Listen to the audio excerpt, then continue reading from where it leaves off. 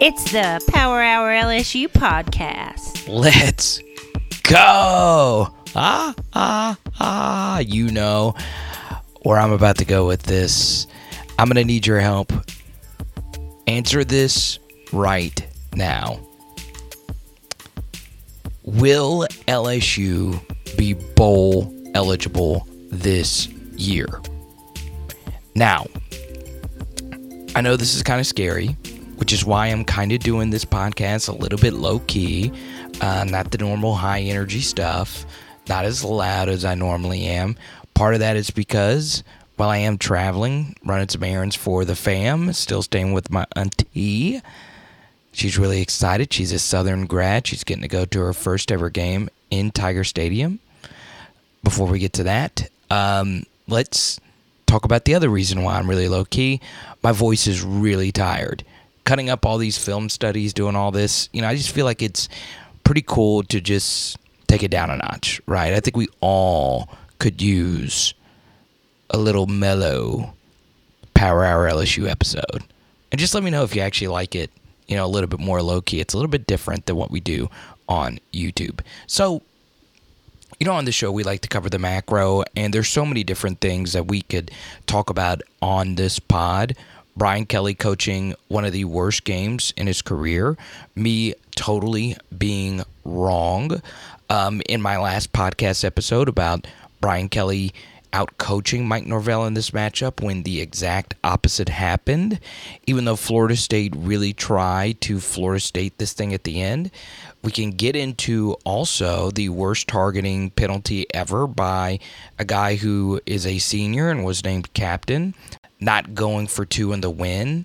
Even if you're not an analytics person, you go for two in that spot. We were playing so bad. We were lucky to be there. We'd only moved the football towards the end consistently when they started playing prevent defense. And on top of that, you don't know for sure if you're going to block the extra point good enough for the extra point to not be blocked, which, as many of you know, it was. And it wasn't just the block extra point and the blocked field goal regarding special teams with Coach Polian. We were horrible on kickoff return. We also had a few other field goals almost blocked. We were just terrible in every facet of special teams. And we muffed 2 punts. We could talk about so many different things, right? The players that I warned you, some of these players that were starting and being big parts of our team are very ordinary, probably closer to Southern level players, okay? This roster isn't that great. There are so many different things that we could touch on in this show, okay? And I know that was a lot to take in, and it was a lot of Tiger stuff, but it's just truth, okay?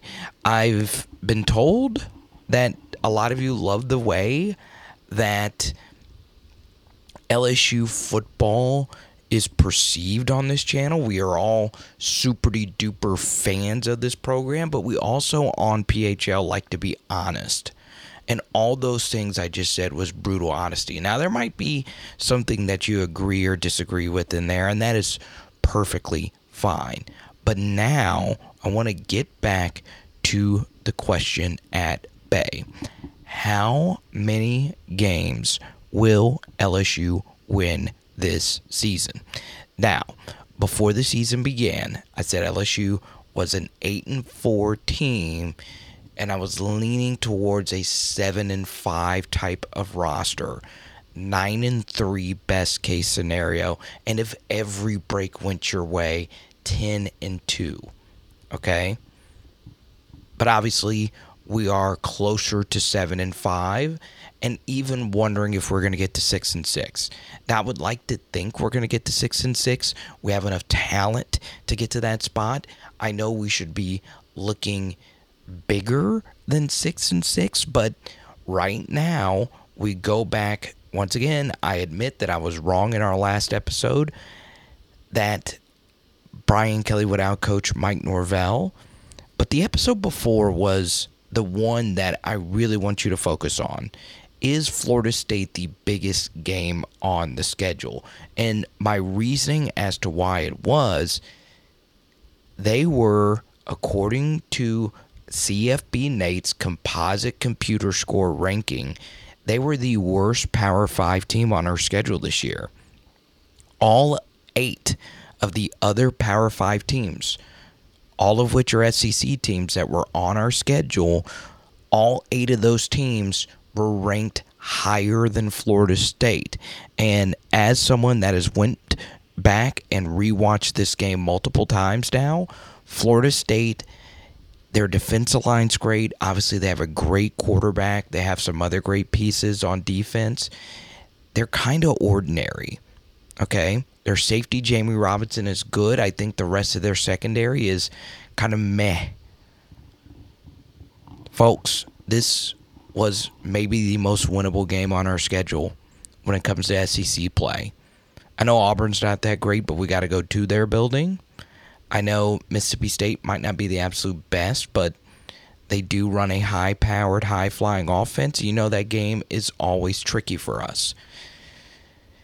And then all the other teams look to just be really good. Texas A&M's got a really stout defense. Alabama's Alabama. Arkansas has KJ Jefferson, really good quarterback, and just an overall solid team.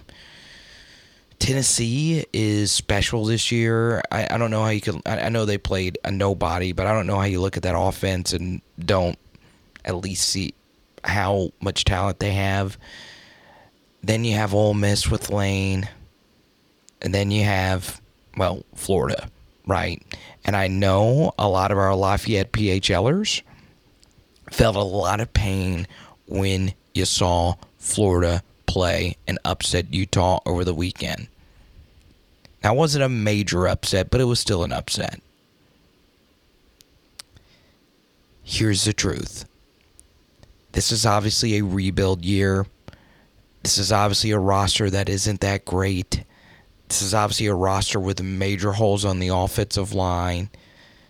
Now that Mason Smith is gone, I don't think we have an exceptional unit on our defense. We're just mediocre right now, and there's just no other way around it. Now, that could change. Obviously, Southern around the corner. Hopefully, it's a good tune-up game for the next one versus Mississippi State. But the bottom line right now, people, is we have to worry about being bowl eligible this year. Now, I think we will get bowl eligible. Remember, even though it was a miracle for us to get back into the Florida State game, a lot of wacky things happen. I do think Brian Kelly's coaching will tighten up, and I do think LSU will be a better football team moving forward. But at the same time, it's very easy to play better than what LSU did this past Sunday night. So I know this was kind of a negative episode, but I do want to end it with a positive. And there's a lot of them, Dre Jenkins being one of them. But really, I think the biggest thing for me this weekend was just getting to be around LSU fans. I didn't really get to go anywhere in New Orleans this past weekend. I only went to Stumpy's, the venue we hosted our meet and greet, and it was a blast. There's no other way around it. I got to meet a lot of you PHLers, and I want to say thank you for spending time with me on your game day. I know there was 1,000 different places to be in New Orleans. It meant a lot to me that I got to meet so many of you. Now, as we always do, we give you one final nugget at the end of the episode. At the end of the episode, maybe, just maybe, the most important thing isn't going to be buy-in from the coaches. The coaches are still going to coach. They get paid a lot of money to do what they do, and they're going to tighten up a lot of different things that need to get tightened up. The biggest thing, though, are the players. You lose one of your best players, one of your leaders, Mason Smith. Will the other elite players on this team step up in a leadership role? Ali Gay couldn't handle the captaincy, but I did see some fight from B.J. Ojolari. I did see some fight from Mike Jones. I did see some fight from Dre Jenkins. And if Kayshawn, for some way or another, gets some kind of chemistry with Jane Daniels going, and he buys into what LSU is trying to fix here, maybe some things can turn around for the better. Hope you enjoyed this podcast episode today. I hope you give it 5-star reviews. No real edits in this. Once again, traveling.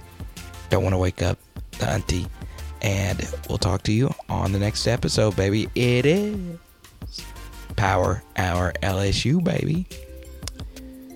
And tonight, and let me know if you enjoyed the mellow BHL. Tonight we're doing some shrimp pasta. Let's go.